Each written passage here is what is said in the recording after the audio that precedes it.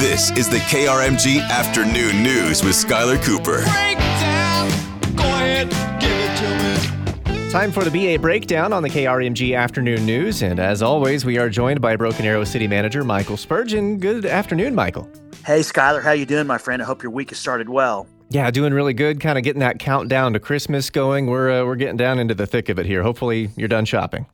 Actually, I've just got 2 more things to do for Kathleen, and I'll be good to go. Well, hey, thank you for inviting me to your State of the City last week. That was a great experience. It was good to catch up with you and hear a lot of great things. It did spawn a lot of questions for the BA Breakdown today, so I'll start with one here, which is that the City Council is actually today going to be reviewing this citizen survey in a special meeting. I saw the draft, and it's asking things like for folks to rate various things around the city. Life in Broken Arrow, quality of life, safety, the local government, even traffic and parking, lots of different things. What do you hope to learn from that survey? Well, actually, we did the very similar survey back in 2017 in anticipation of our 2018 bond package, and I recommended to the council that we do the exact same thing this time in anticipation of our upcoming 2026 bond package. And the survey essentially is going to be broken into 2 parts. The first part is actually going to ask some citizens how they feel about certain things we have going on here at the city, the direction of the city, different types of services that we provide, just to get their feedback and make sure that we're all tracking together in terms of how we're going forward. If there needs to be adjustments in some of the policies that we make, or we need to look at things a little bit differently, that's why we need that feedback. So it's very important. The second part of the survey, Skylar, is going to be our opportunity to give the citizens to give us their thoughts on projects and initiatives they would like to see for the next bond package. And we're going to take that information like we did back in 2017, and we're going to reconcile it with the department directors and the council's thoughts, and then put together a very robust package that we can start that public transparency process to see what would eventually end up before the voters. And what is the council considering today? Are they just kind of honing in on the right questions to ask? Well, we created a subcommittee of 2 council members along with members of my team to actually come up with the draft questions for the survey that was led by Aaron McCulloch and his communications team. And tonight at a special meeting, he's actually going to lead a discussion regarding the survey that we have in pre-final draft, as I like to call it, and get the council's input if they're comfortable with the questions that we're asking. Is there anything else we need to ask? Are there other potential bond project questions that we need to consider? And hopefully the council will give direction. And then early next year, Aaron and his team will begin to publicize the survey and where it's available for citizens to be able to complete it. And the goal is to tabulate all the results and get them to my office in March, late March, early April, and then we'll take them to the council. And then we'll be using that feedback, like we talked about, with public policy decisions, and start to get the process of putting together that large bond package that would be no new taxes before the voters in April of 2026. Talking with Broken Arrow City Manager Michael Spurgeon. Michael, as you know, our listeners like to look very closely at how their tax dollars are spent. And we got a question last week after your speech on this topic, because I did mention the dollar figure that you guys are kind of honing in on with this next general obligation bond. The question was essentially, why do cities need to do those? Why can't they pay for what they want to do in the standard budget?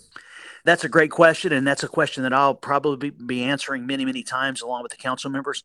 There simply isn't enough sales tax revenue or other revenues generated to be able to pay for the type of improvements any community, especially a fast-growing community like Broken Arrow, to be able to keep up with the demands of the capital improvement program. I mean, for example, just widening a mile of road from 2 lanes to 5 lanes could be anywhere from $5 to $6 million. We use essentially all of our sales tax that's generated for operations, except for what comes in the capital improvement, which only generates about $7 or $8 million a year. So when you look at what it costs for roads, streets, sidewalks, buying fire trucks, ambulances, all those, it would simply be impossible for the city to be able to provide a great quality of life if we didn't have our opportunity to go before the voters and ask them if they would approve the issuance of bonds. So by the time you fix one road, you get into another one, you need the money for the previous one again. You'd kind of be in a vicious cycle, it sounds like.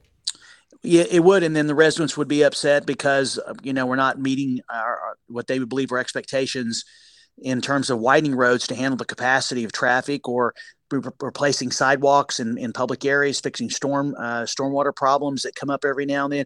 upgrades to Parks and Recreation, we simply would not be able to do what we've been doing if we were strictly relied upon sales tax. We'd have to reduce services to be able to do that because right now, almost all of our sales tax that we generate goes for operations, for ongoing expenses to run the city. All right, we'll talk more about that a little bit later. Now Sure. I want to ask you about something else that has generated a lot of buzz in the last few days, and that was the renderings that came out. I saw them posted on the City of BA Facebook page for the amphitheater out there. We've talked a lot about that. It seems that I think most people probably saw it, and it gives folks a better idea of exactly what that amphitheater could look like. Can you tell us where things stand on that project? I know there's a ton of excitement around it, but I do hear from some skeptics who are still just not too sure what to think yet. That's a great question. I appreciate the opportunity to answer it. I mean, we're doing our due diligence right now. Engineering estimates and time schedules are being prepared with regard to beginning construction. That's number one. We should have all that information probably early next month. It was exciting to see what Notes Live has tentatively planned in terms of the placement of the amphitheater. We are going to have a public information meeting in early January, on January 9th. We've invited about 300 homeowners in the area to come out and to hear a presentation from Notes Live with regard to traffic management, noise, placement of the actual theater, the way it's going to be setting, and just answer all the questions that could be going on out there with regard to this project. After that meeting, we'll finalize the estimates and begin to look at issuing contracts, or going out to public bid, I should say. And I would anticipate that the work under construction for all of the public infrastructure improvements that needed will probably start happening sometime in late spring or early summer of this year, because the goal is to try to have the facility open for concerts in late summer, early fall of 2025. So we need to get started. I got to meet face-to-face Mr. Bob Mudd with Notes Live at your speech last week, and he said, hey, what's the buzz on the street about this? And I told him, honestly, that there's a lot of excitement, but skepticism because of some other project that didn't happen. And he goes, oh, yeah, the amusement park. I know all about that. But he said, with that in mind, he said, we're going to get this thing done. He's very confident that it is happening. It absolutely is. I understand the concern some have about making sure about the traffic impact and noise and so forth. I mean, but there are some folks out there that continue to be incredulous about whether or not this is going to happen. For why, I don't know. That's just the way they are, or they've heard something that may not be true. I mean, any information they get from anybody outside of city officials, they should probably take that with a grain of salt, because all information you get from us is going to be accurate. We plan on going forward. We've got all the approvals. The TIF district that we have been working on, council is going to consider that next month. Once that's in place, that's another step, another check the box that we need to do, because that's going to generate the sales tax to repay the debt service we're going to issue. So this project is happening, and I would just everybody to stay focused on what the city has to say about what we're doing, not anybody else, because we have the most accurate information about what's happening with this partnership with Notes Live. Well, Michael, thank you so much for joining us every Tuesday this year. This will be our last chance to talk. I'm off next week, and I think we're just going to put off the conversation since it'll be the day after Christmas. So I want to thank you for joining us every Tuesday and being so open with our listeners about everything happening in BA. We absolutely love having you.